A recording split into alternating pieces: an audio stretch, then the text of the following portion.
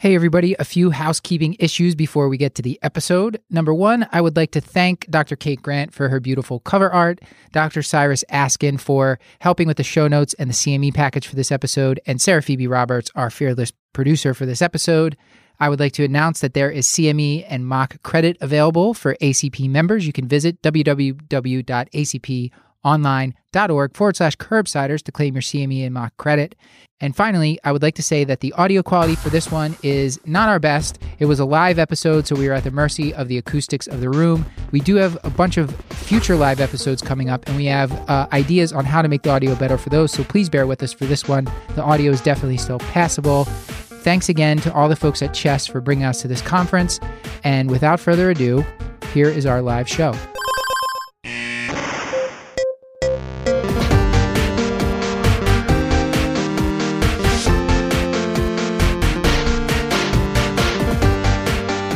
So welcome back to the Curbsiders. This is a live podcast that we're doing from Chest 2019 in New Orleans. Thank you all for coming. And before we get into things, I guess we should tell you who we are, since you're probably used to our voices, but maybe not seeing us in person. We actually have a disclaimer first. Oh, you want to read a disclaimer? I don't really want to read it, but it's there. I think you should read it as fast as you can. The Curbsiders podcast is for entertainment, education, and information purposes only. The topics should not be used to solely be used to diagnose, treat, cure, or prevent any conditions or illnesses. Furthermore, the views expressed are solely those of the host and do not reflect any official policy or position of any entity aside from possibly Cash-like, Moral Hospital, and its affiliate outreach programs, if indeed there are any. In fact, there are none. Pretty much, we aren't responsible if you screw up. You should always do your homework and let us know when we're wrong. We have no conflicts of interest, and we have no financial disclosures. Is that true? That is true. That is true. So that, of course, is the great Dr. Stuart Kent Brigham. I'm Dr. Matthew Frank Watto, and of course, this is the great Dr. Paul Nelson Williams. Virtually the reason you're here this morning. Yeah, Paul has a lot of fans. Sure. So he also likes hugs. So after we're done today, please give him a hug. All true. Take a picture with him. We are going to be talking all about sleep medicine with Dr. Christine Wan. But before we get into that and read you her bio, Paul is going to tell you what it is we generally do on this show. Paul, what do we do? It's such a great question every time. Why are we here? Why are we here, Paul? What is the meaning of life? More importantly, why are these people here? We are the Internal Medicine Podcast. We use expert interviews to bring you clinical pearls and practice-changing knowledge. We claim to have an international team of over 20 correspondents. Claim. We do. There's one in England and there's one in Cambodia, so we're calling it. Yep. It's kind of like an international airport, as long as they have one flight going outside. Yeah. I think we get to count it. We hopefully are using up-to-date insights and use multimodal learning. So it's not just the podcast. We have show notes. There are videos, and it is 100% free. These are some recycled jokes, but if you're paying for it, then someone is scamming you.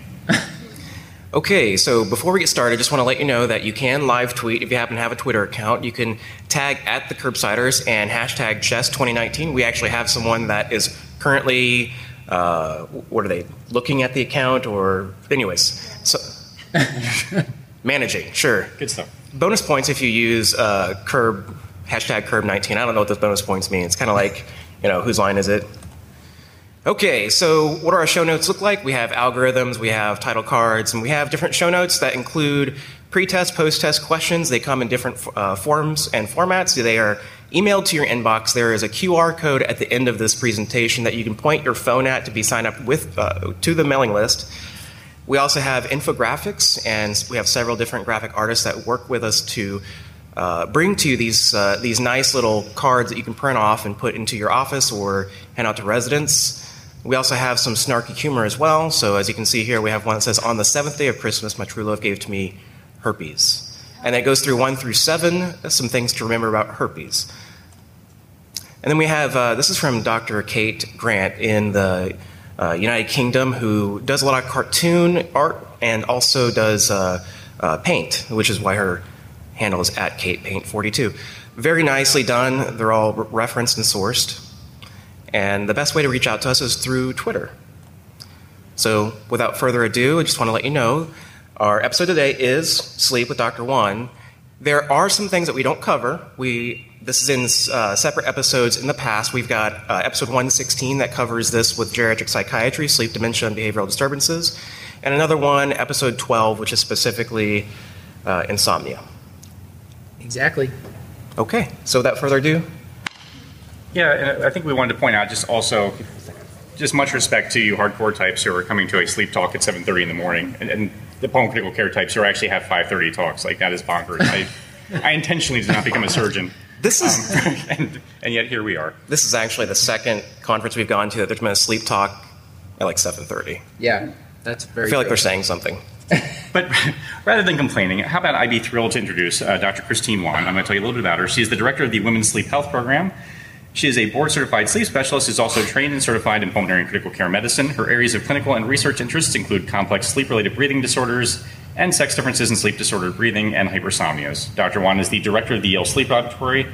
She is the associate program director for the Pulmonary and Critical Care Fellowship Program. She is chair of the sleep-disordered breathing section of the American Academy of Sleep Medicine, member of the National VA Sleep Network, and sits on the board of directors of the Connecticut Sleep Society. Dr. Wan received her medical degree at Albert Einstein College of Medicine and completed her sleep, pulmonary, and critical care and undergraduate training at Stanford University. And without any further ado, we are thrilled to introduce Dr. Christine Wan.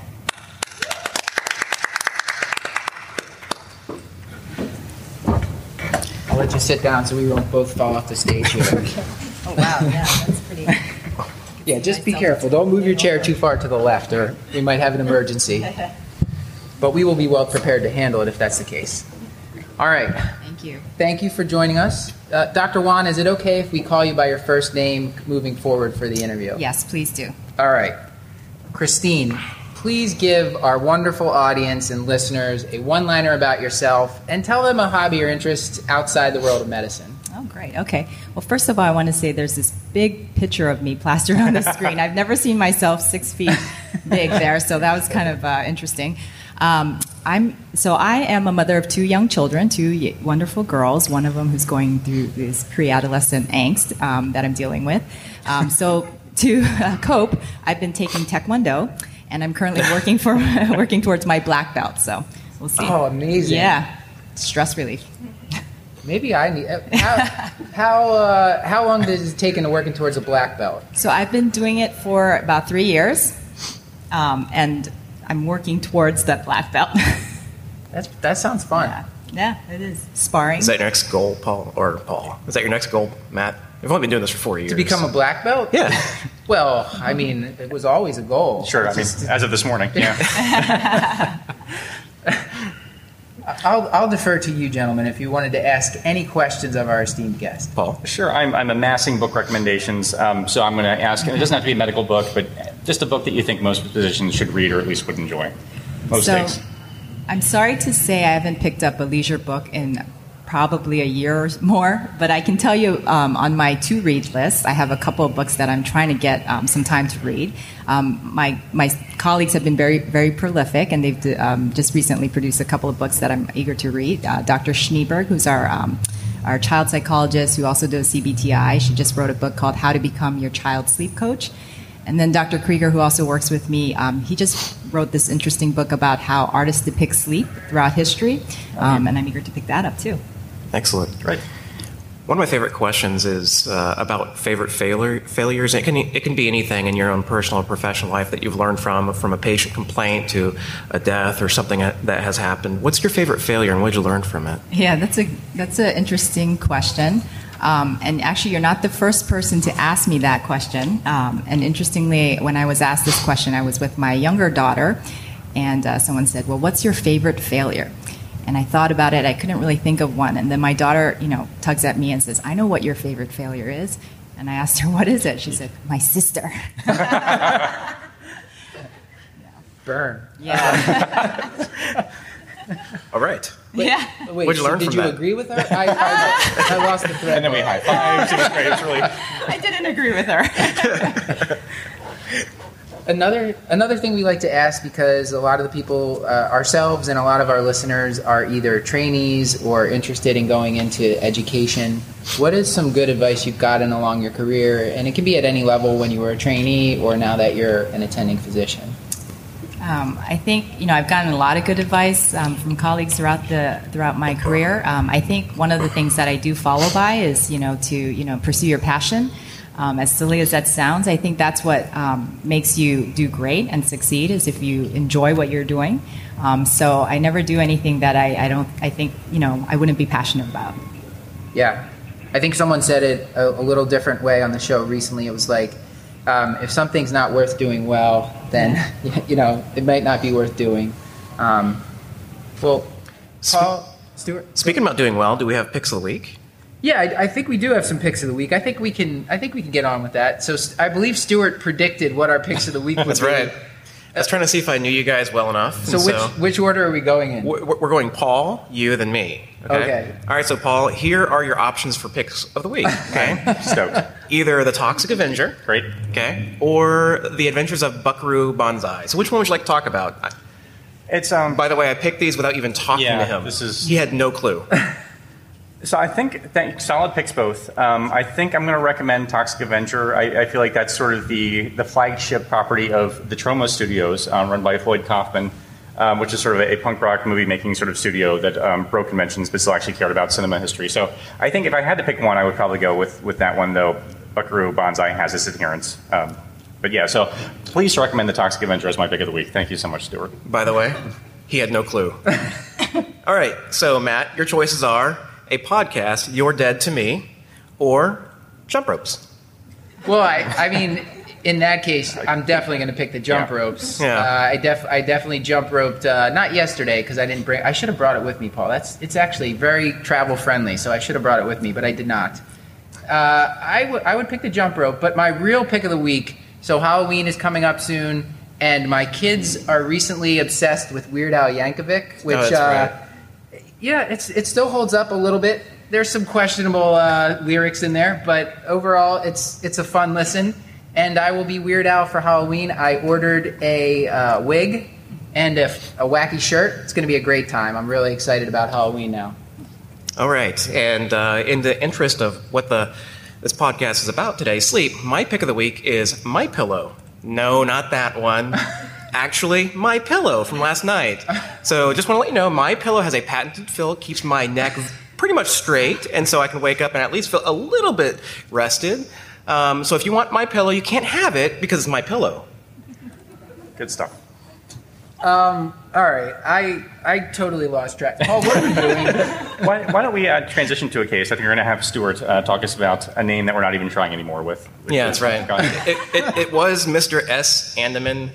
Well, it's actually Mr. Sandman, okay? So Mr. Sandman, he's a 53-year-old male. He's got hypertension, obesity, diabetes. He's seeing us for follow-up and primary care. He reports overall poor energy levels, and he'd like us to check his testosterone levels. You see, now he works in IT and sits in a terminal all day long.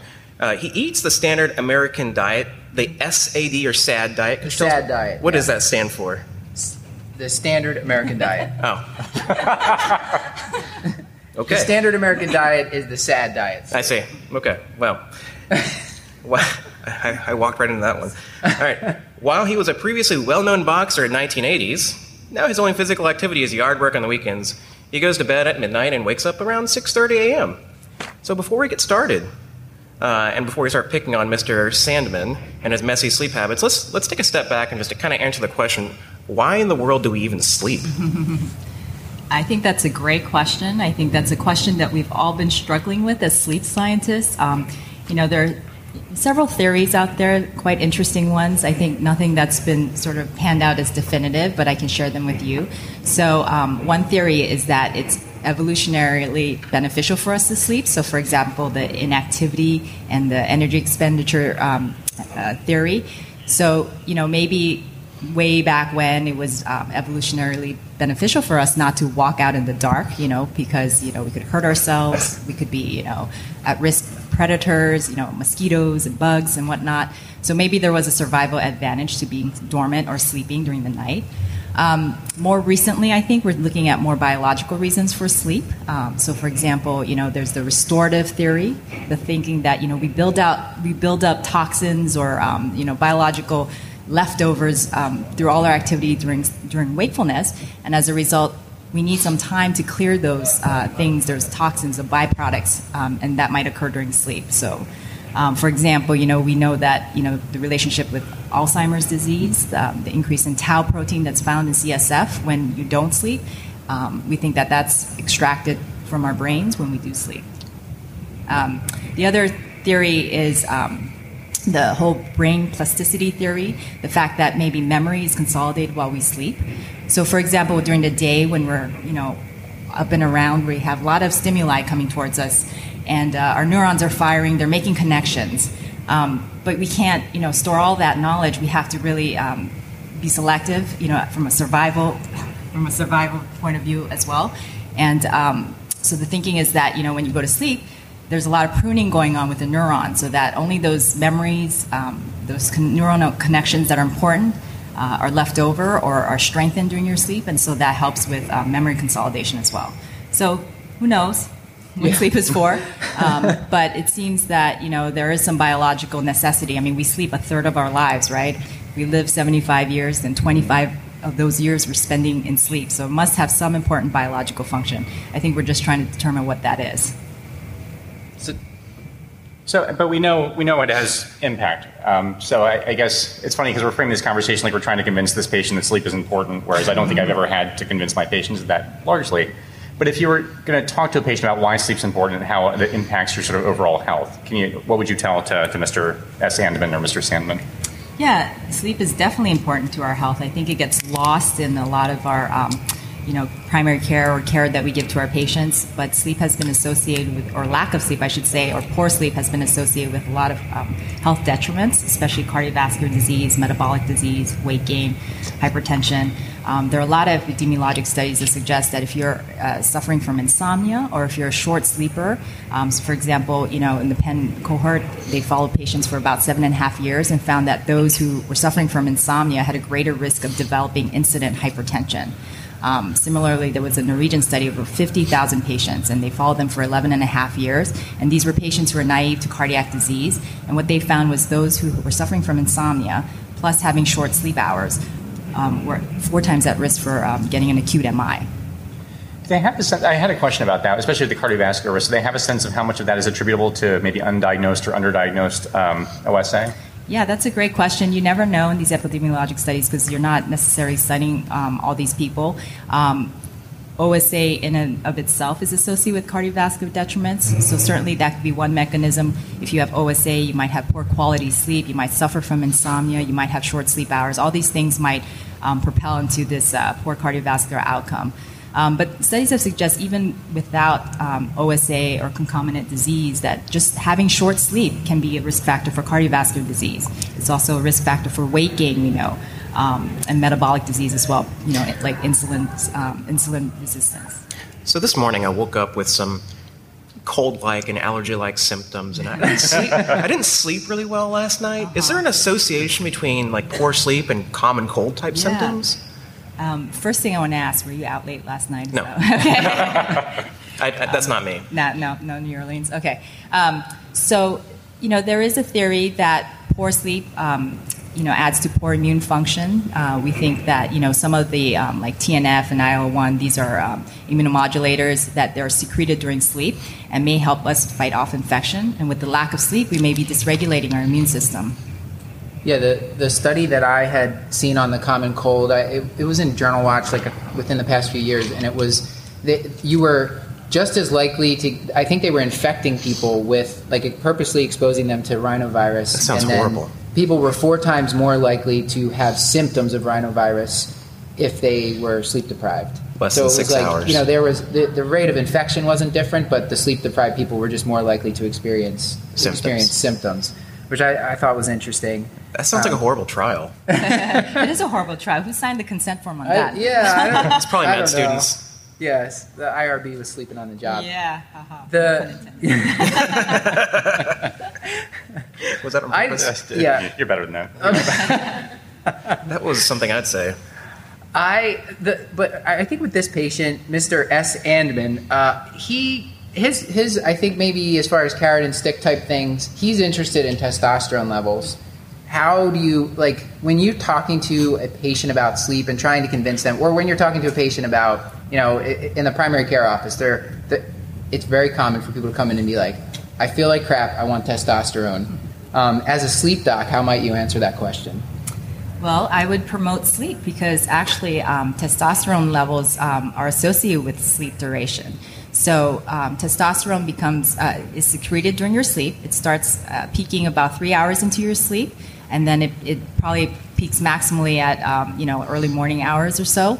And studies have shown that if you're sleep deprived, particularly in the first 3 hours, so you have more of a sleep onset type of problem with sleep, then your testosterone levels are much lower.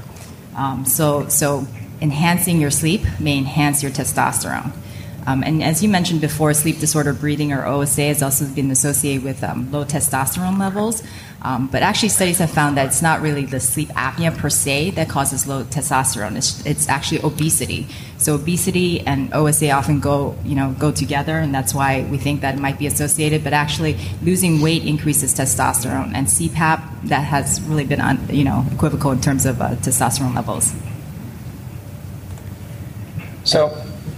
So we're talking to Mr. Sandman, and he's not sleeping well during the week, but he feels like he's probably doing okay because he sort of catches up on the weekend. So he sleeps until 10 o'clock, and he wishes that he was more like his wife, who apparently can sort of function on 4 to 6 hours of sleep a night. So her name is Mrs. Andman? Is that? I hate this so much. I'm so angry right now. So I guess 2 questions in terms of when you're counseling patients, how much sleep should they be getting, and then can he catch up? And I think we know the answer, but if you can sort of speak specifically to how unfortunate he is, that would be helpful.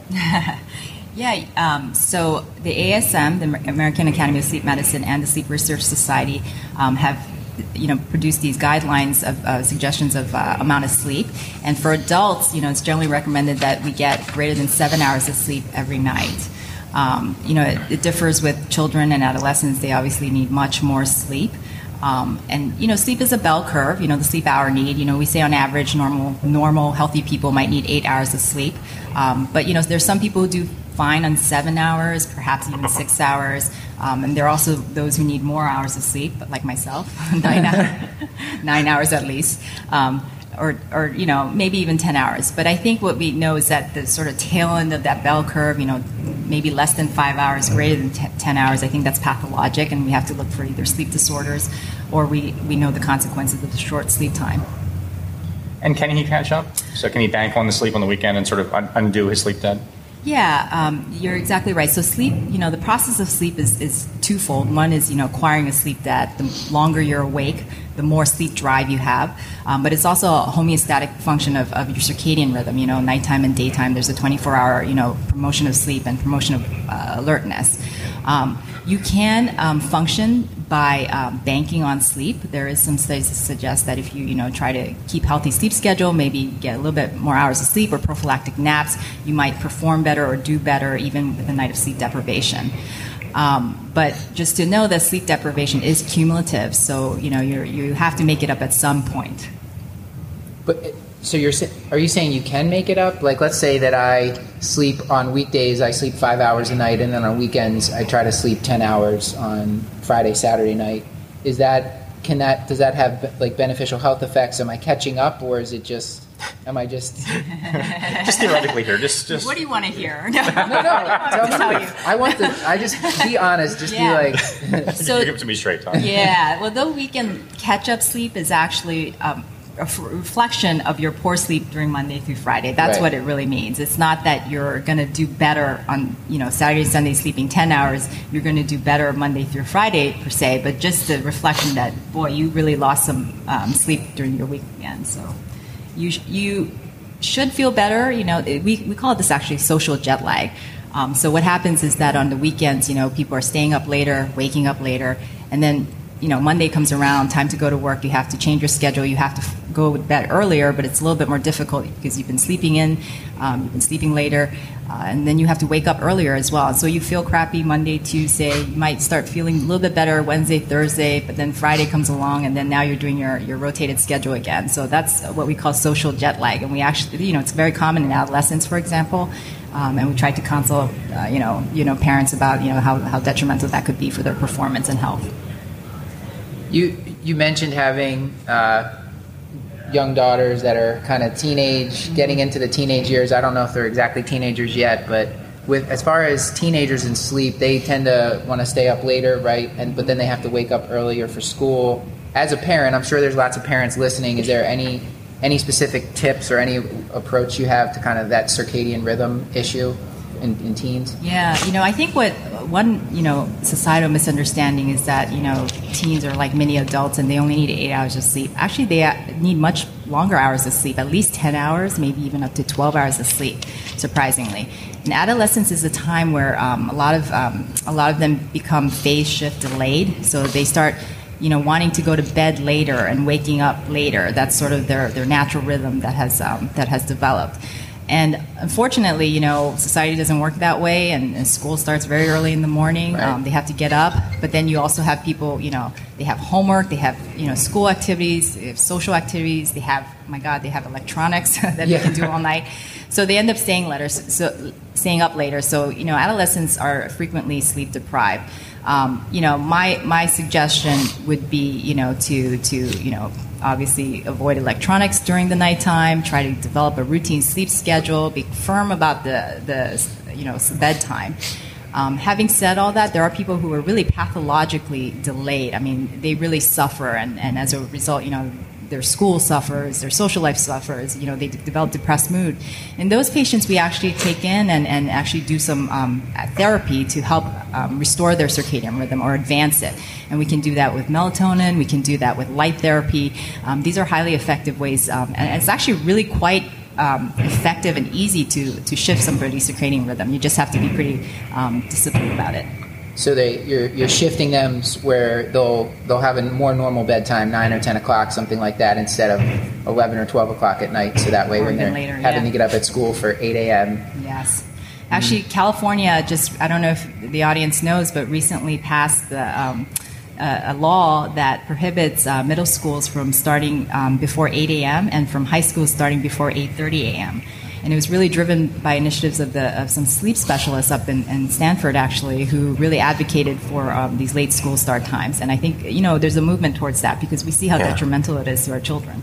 Yeah, I heard some of the wider adoption of that has been prevented by just the flow of society, as you already referenced. Like, if you have some kids that are starting school at 8 a.m. and then your high school kids are starting at 10 a.m., it just kind of throws off mom and dad getting to work and whatever. Yeah, so it's absolutely. There's a lot of resistance for practical reasons such as that. Right. Who's going to watch my kid early in the morning? I have to drop them off. And they have sports as well, and that gets delayed, and then they can't compete with other teams because they're off on their schedules. So there are a lot of practical barriers. But I think we have to balance, or there has to be a cultural change, actually. Well, fortunately, in the next part here, I think you're going to just tell us all about how we can fix this. So, sure, no problem. Mr. S. Andman, he tells you, you know what, Doc, at night I just kind of sit there thinking about all these stressful things going on in my life, and it's just so much easier. It helps me a lot. I take some diphenhydramine. That makes me drowsy. Usually chase it with a beer or some wine. And that's the only way that I can fall asleep. So how do you counsel patients about that when they think they're getting better quality sleep by using these agents that make them sedated? Does that actually translate to better outcomes? Yeah, that's really a very common scenario, people self-medicating for sleep. In terms of my counseling and what I tell these patients, I don't resort to these sedatives, certainly not to alcohol, for improvement in sleep. Actually, the first line therapy recommended by, again, the ASM, or the American Academy of Sleep Medicine, as well as American College of Physicians, is a CBTI, actually, cognitive behavioral therapy. That's probably the most effective means of treating chronic insomnia. So I would actually ask him not to take these things, especially over-the-counter medications, which have, the antihistamine effect is what makes people drowsy, but it also has a lot of, anticholinergic effects that could be toxic, in the future, produce palpitations and jitteriness and things like that. All the society guidelines seem to also recognize it's really challenging. Like, first line is CBT, but then also it's almost impossible to get people into CBT. So what resources do you have for patients who maybe are having trouble sort of getting an entry into someone qualified to give them CBT? Are there any at-home resources they can use? Like online CBT type things? Yeah, there is a movement toward online CBT because exactly for what you say is this axis of care. I mean, CBTI is an intensive program. It's not just a one-time visit, high and by. It's 4 to 6 weeks of intensive contact and coaching. And like you said, even in our sleep center where we have a dedicated person doing this, I mean, she's months backed up. Sure. So it is hard to get people into this. So they have been developing online CBTI, and there are actually some studies to suggest they're quite effective in treating chronic insomnia. So shut-eye is a common one, if you've heard of that. Sleepio. Oh, yeah. Yeah, Sleepio. Have you heard of that? And there's a free one actually put out by the Veterans Affairs Association, or Veterans Affairs VA. Yeah. It's called the Sleep Coach, and you can download that and use that. So there are resources, certainly. I think if it's a significant problem, you should probably seek help or assistance coaching with a professional. But yeah, CBTI online is the way to go. And I feel like we lean heavy into the sleep hygiene thing. So I guess two questions is if you had the one absolute, the thing you must do or you must not do in order to sleep, what is sort of your favorite sleep hygiene tip? And then the follow-up, I guess, is a lot of times patients come back to me, yep, I tried all that, doc. It's still not working for me. So I'm curious to what the evidence actually is behind sort of the sleep hygiene things that we recommend. I don't know why I use quote here. Sit on my hands. The sleep hygiene things that we recommend. So sleep hygiene, yeah, that just basically sums up, the kind of basic, proper sleep-promoting behaviors you can do at home.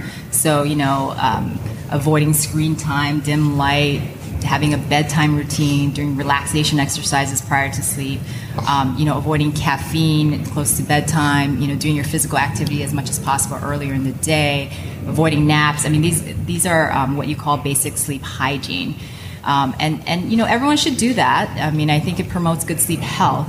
In terms of the evidence behind treating chronic insomnia, unfortunately, sleep hygiene alone is insufficient to make a difference. And in fact, even a lot of CBTIs will bypass sleep hygiene, assuming that, you've already sort of been educated about that and you sort of are on the road to do that.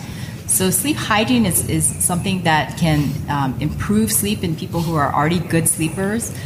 Sleep hygiene can also help people with acute insomnia or situational insomnia, something that's aggravating them for the day or the week. But for chronic insomnia, you really need to do a formal CBTI program to get an effect. So you mentioned naps. How would you counsel this patient or any of your patients on the utility of naps? How would they take naps? Because you had mentioned that sleep hygiene is to avoid naps. Is there any utility?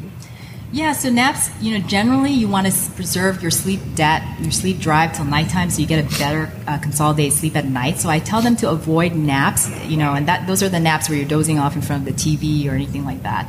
But, some people really feel this strong urge to nap during the day. I can speak from experience, and you just have to put your head down. Or maybe you're trying to, you're planning on driving somewhere and you're just totally drowsy and sleepy and it's not safe for you to drive. In these scenarios, I do recommend that you take naps and prophylactic naps too before you drive.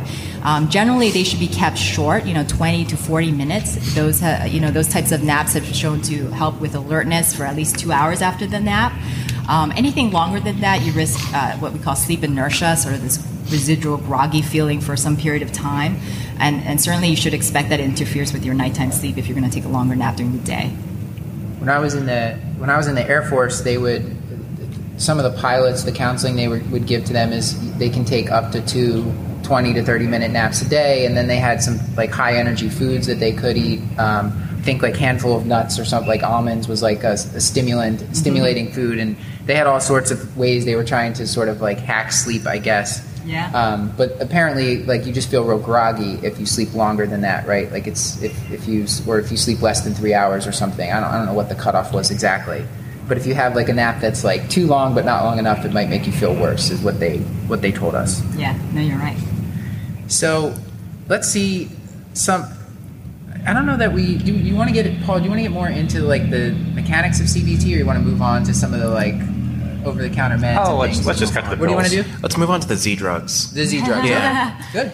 So he actually wants to know about Z drugs at this point. What is the utility? Is it are there benefits? Are there risks? Oh, for sure there are benefits and risks. The Z drugs are the non-benzodiazepine hypnotics, Ambien, Lunesta, Sonata by their brand names.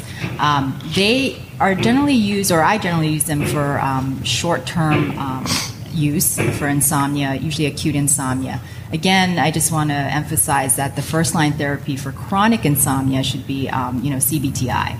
We may use sleep medications as an adjunct or as a bridge, perhaps, but generally I want my patients to be sleeping well on their own without medications.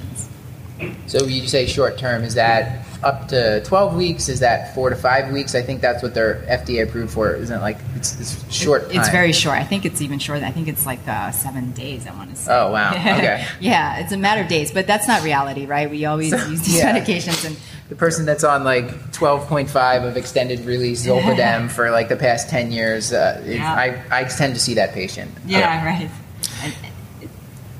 And they're clinging to it, and they're clinging to the medication. Yeah. Actually, when I was at Kashlak overseas with Kashlak Military, there was one individual who had taken an Ambien, in this case not me, who was riding a bus naked and could not remember that the next day. So one of the things that I talk to my residents about is actually the Ambien walrus. I think it's pretty funny, but it's also a way to counsel your patients. And in my own personal story there, you can see there it says, couldn't sleep last night, so I took an Ambien first time. What could be the harm? Woke up to 5 dirty tablespoons, a half-empty jar of family-sized peanut butter, and an empty jar of marshmallow spread. Now I know. Gross. That's really interesting. Yeah, as you know, the side effects of Ambien and the Z drugs is most worrisome is the parasomnias. They get the nighttime sleepwalking, sleep eating. I mean, we've had patients report they get in their cars, which is not a very good thing. I do want to make a note of Ambien in particular because it's one of the most common Z drug or sleep aids, prescription sleep aids out there, is that we have to be cognizant about using it in men and women because in women, actually, the studies have been mounting that's showing that women metabolize Ambien differently. So they're more likely to have really high levels after 8 hours to the point of impairment. Wow. They've done studies of driving simulation and shown that women with Ambien on board, from 8 hours ago, still have significant driving impairment compared to men. So actually the FDA came out in 2013 and recommended that for women, you should stick with the lower dose of Ambien, 5 milligrams, or the long-acting 6.25 milligrams. And these are young women too, not elderly women. I feel like I remember there was a couple of meta-analyses that came out a couple of years ago that sort of looked at Zolpidem and some of the other Z drugs, and then actually just showed just increased all-cause mortality. And it didn't. I mean, it was a little bit dose dependent, but not so much. How wound up should we be about that kind of about those studies? Is those something we should take into consideration when prescribing, or do we have other more realistic concerns like sleep driving and sleep hot dog eating, or sleep peanut butter eating? Yeah, I think I've seen that data, and there's some data suggesting that it might be related to dementia, cancer, but I don't think it's such hard, fast data that it's really changed clinical practice so much, and we still prescribe it, again with the idea that hopefully it's a short term or a bridge to CBTI or better sleep habits. And I think, and then I'm sorry, Matt, I don't mean to beat this to death, but I think one of the themes of this show is us sort of selfishly using it to then inform our own clinical practice when we don't know how to do something. So for the patients that come to you who have been on Zolpidem for a bazillion years, and it's just that the Rubicon's been crossed, do you have any practical tips in terms of how to kind of get the patients off of that, or do you even need to try at this point? Is it worth even trying to pursue that? Yeah, actually, studies have shown that CBTI can help with people, decreasing the dose or, de-escalating or getting off of chronic sleep aids. And so I think CBTI is a great option for patients who want to try to get off Ambien, chronic Ambien. And oftentimes at that point, if they've been using it for 10 years, 20 years, it's really not a physiologic effect and more of a psychological effect. I actually had a colleague who had a patient, she was telling me that, they were working on weaning off the Ambien and she was doing very well with CBTI as an adjunct. And she came to a point where, she still needed that Ambien by her bedside. But all she would do is lick it and put it by bedside. And it was highly effective, but that's sort of the lowest they could go. So she took it, that's fine if that's what you That need. sounds like a wild success story. It's like that. Congratulations to your colleague. It's the Winston Churchill martini where you drink gin and then look at vermouth. I wanted to ask you, we're going to ask you about a bunch of meds, and we're going to open up to the audience for questions in a bit here. I wanted to ask you, is there anything that you've learned about sleep or sleep medicine in the past couple years that have really surprised you or changed your practice that you wanted to share with the audience? Yeah, my area of interest is really phenotyping sleep disorders, and particularly sleep disordered breathing. And what I've come to realize is the way we define disease is very important in the type of people we capture and diagnose, and even studies and outcomes. So for me, a concrete example would be sleep apnea in women. The way we define OSA right now is basically by an AHI, right? It's one number. How many apneas, hypopneas are you having per hour? It's such a gross metric, and we bucket patients based on this metric, but it turns out that that's probably not the most important thing in terms of health and treatment and outcomes. And so for women in particular, their sleep apnea looks different than men. Women are more likely to have what we call REM predominant OSA, so they have a lot of sleep apnea during REM sleep. And why is this important? Well, just studies in the past 3-4 years have come out that suggest that all that cardiovascular ill outcomes that we're seeing associated with sleep apnea may be more related to REM sleep apnea. And so that means, when we compare men to women, men traditionally are at higher risk for sleep apnea as defined by total AHI, and they do have more sleep apnea during non-REM sleep. But when you look at REM sleep, men and women match for age and match for BMI, they actually have equivalent severity degrees of REM AHI. So now you have this whole group of category of people, women in particular, who may be underdiagnosed or undertreated because we're not looking at the REM AHI, we're looking at the overall AHI when we decide to treat patients. So I think that's where my work is really, and my interest in the past 3 to 5 years. I hope to better service people with sleep disordered breathing by figuring out how it affects differentially different categories of people. I guess at this point, are there any specific treatments to target, like REM, the improved sleep apnea during the REM periods of sleep? Yeah, there's no specific targets now. Right now, it's CPAP. That's the main go-to. I mean, I know that they're developing medications to treat sleep apnea, if you believe that, and we'll see it down the pipeline. But nothing targeted to REM OSA. Okay. The other things that we wanted to ask about, I mean, there's a lot of questions about the various drugs, but before I forget about it, I wanted to find out if in your practice, have you found any of the sleep trackers? I know they make like a ring that you can wear, the watches, and I've heard maybe even mattresses are going to track our sleep in the future. What are you using any of that? Do you think it's helpful, or is it just kind of... Well, so there are a lot of commercial wearables, as you say, trackers and apps that measure sleep. And actually, there have been some studies comparing these, and some of them are pretty good at detecting sleep. So the Fitbit 2, I think it's called. I'm blanking on their names. The Dura Ring, the Sleep Smart, I think it's called. There are definitely many apps out there that claim that they can measure sleep. And it turns out in these studies, and there are just a few studies as of last year that compare these devices, they're pretty good at detecting sleep, but poor in detecting wake. So the device might say you're awake, but you're really actually asleep. And on all of these devices are really poor at detecting the different sleep stages. So they claim to know when you're in deep sleep versus REM sleep. Studies have just found that that's not accurate at all. So you could be driving yourself crazy if you're one of those people that looks at the numbers and is like someone checking their blood pressure 100 times a day and it keeps going higher and higher. Yes, like, exactly. Why is my sleep getting worse and worse? Yeah. Yeah, it's not uncommon to have a patient come in and, you're asking them questions, they feel great. Yeah, I go to bed this time, wake up this time, I feel great. So why are you here in my office? And then they'll pull out their phone and say, my phone is telling me I'm not sleeping well. That reminds me, my iPhone claims that it blocks the blue light. And does that mean I can just read in bed?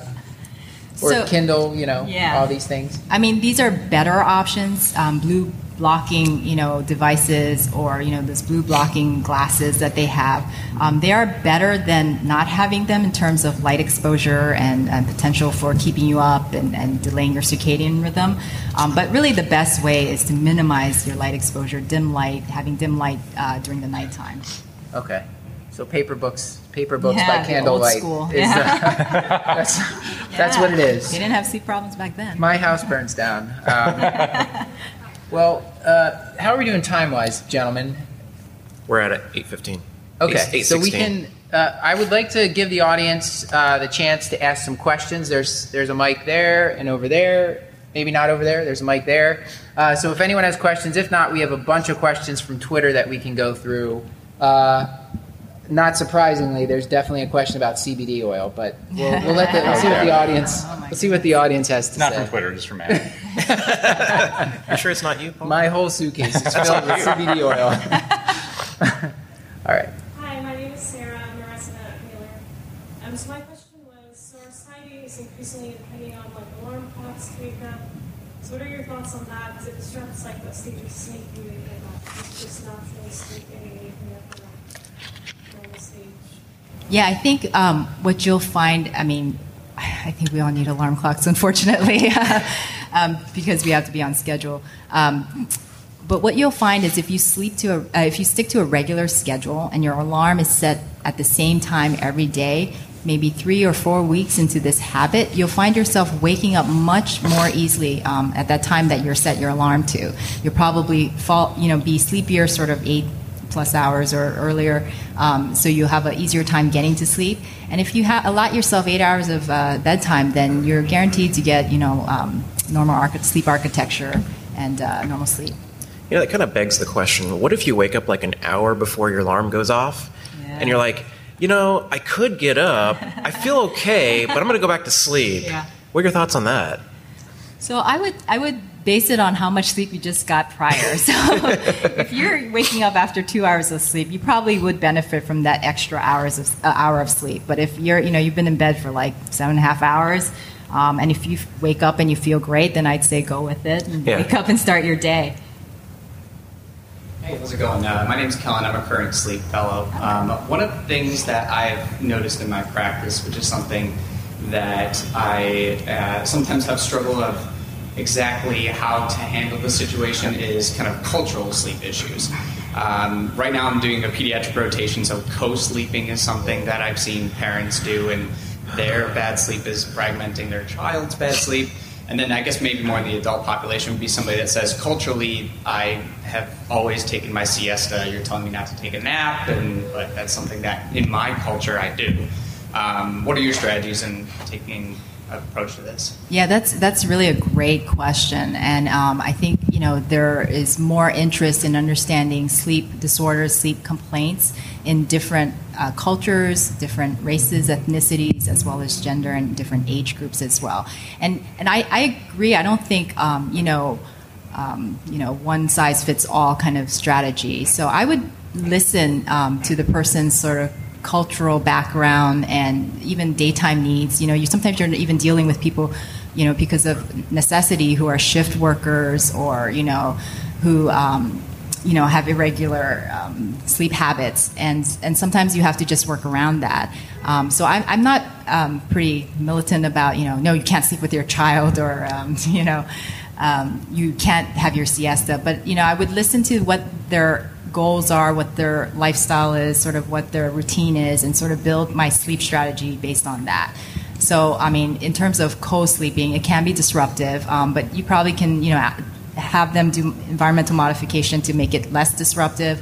Siestas, again, you can I wouldn't say you shouldn't do a siesta, but maybe keep it short, maybe earlier in the day, maybe right postprandial, kind of where you get maximum benefit. These kinds of things. Yeah. You guys have any favorite questions from the Twitter cohort here? Since it came up, there's actually a question about shift work, and particularly our patients who work nights. I guess the general question was, what kind of anticipatory guidance can you give those patients, and what kind of counseling do you do about the known cardiovascular risks, which I feel like is kind of unavoidable, maybe, but you would know better than I. So what do you tell those patients who work nights? Yeah, surprisingly, 10 to 15% of the U.S. workforce are shift workers. And shift work has been shown to be associated with more cardiovascular disease, but also cancer, surprisingly. And it's been actually shift work has been declared carcinogenic, probable carcinogenic. Oh, newsflash to all the residents out there. But we're a 24-hour society. We need shift workers. So how can we help them improve their sleep and improve their functioning during work time? So if they can't, I always first ask, about are there other options? Can you move to the daytime? But if that's not an option, then there are strategies. For example, if you're going to do irregular shift work, you can ask your manager, for example, to put you on this clockwise rotation, so that's a little bit later. You're taking the later shift works sequentially, so that you can sort of adjust that way easier. I also talk about how to keep a regular sleep schedule during your work days and your off days, because that'll help you cope better and get better sleep when you're trying to sleep during the daytime, for example. You're never going to get the best quality of sleep when you're a shift worker. You can try to adjust your circadian cycle to sort of correlate, but it's not going to maximally correlate to your shift work, especially if you're a third shift or a full night shift worker. They might. So I'd say come home, put blackout shades, minimize your light, wear sunglasses as you're walking around during the daytime. Really try to fool yourself that the daytime is actually your nighttime, and then they'll probably get 4 or 5 hours of sleep when they come home from work, and then they go about doing their daily activities. And then I also say maybe take a 2 hour to if a little bit longer right before you go to work to optimize your performance. And then you tell them make sure you're doing your critical tasks earlier in your shift, when you're more likely to be awake. Also, if you have breaks during the night, to use them and take short naps as ways of coping. Also, moderate caffeine use during the nighttime can help with nighttime performance as well. Yeah, it seems like a tough thing. I mean, they've got to. Some people just have no choice when it comes to that. What is moderate caffeine usage? Yeah, it's intentionally left subjective, because some people 1 cup of coffee and they're bouncing off the walls. We've covered this many times on the show. Yeah. The answer is as much coffee as they want. It's never been shown to be harmful in any way. Yeah. So I think they're good. Yeah. We did have a bunch of questions. This is one from Philo Elwood. Says, does melatonin work? Just open-ended, but maybe I'll direct it a little bit more. If you are going to prescribe melatonin, who do you prescribe it to, in what dose, and when do you tell them to take it? Yeah. So melatonin is really, it's obviously one of our organic hormones that we secrete during the night. It helps regulate our circadian rhythm. So I mostly use it for treating circadian rhythm disorders. But as you know, it's over the counter, and people use it a lot as a hypnotic to help them fall asleep. The dosing that they do off over the counter is actually really super physiologic. 3 milligrams is probably the lowest I've seen, but they sell in 5 milligrams and 10 milligrams. But you really only need 0.5 milligrams, so 0.5 milligrams to have an effect on your circadian rhythm. So, we're talking whopping super physiologic doses of melatonin that is being used. When Nightfloat gives my patient 10 milligrams of melatonin at 3 a.m., it's not good for them? Well, it's I don't know if it's good or not good for them, but they're definitely getting a whopping dose of something. Yeah. The way I use melatonin, again, is for shift work, but circadian rhythm disorders. But if you're using it for, or if a patient is using it for insomnia and is insistent on using it, I would just make sure they're taking it at the same time every night. Because, the way you get in trouble is they take it, at 8 p.m. one time, at 11 p.m. the other night, and then, 1 a.m. the next night. Then what you're doing is really foremostly affecting your circadian rhythm, and you're going to have more trouble sleeping. In general, in terms of safety profile, I don't think we have really good data. In fact, if anything, the lack of melatonin may be of concern. Melatonin decreases quite a bit with age, and especially in women after menopause. And that melatonin decrease has been linked to maybe LH surges that might induce hot flashes, for example, and disrupt sleep. So if you give melatonin to postmenopausal women or menopausal women, it doesn't really decrease their hot flashes, but it's been shown to improve their mood and their sleep quality for what it's worth. Kind of a piggyback question. Have you ever used or seen patients that are using 5-hydroxytryptophan, which provides a donator molecule for serotonin and thus melatonin? Yeah, I mean that's the concept, right? It's a precursor for serotonin and melatonin. And I don't know what to say about that. There's not much data. Let's say it works for some people, then I let them continue with it. If it's not working, and truthfully, most often it's not. It's just something else they're desperate to try and to use. I would help tell them, we have better options than that. Does melatonin cross the blood-brain barrier by itself? Does exogenous? Melatonin, yeah, exogenous.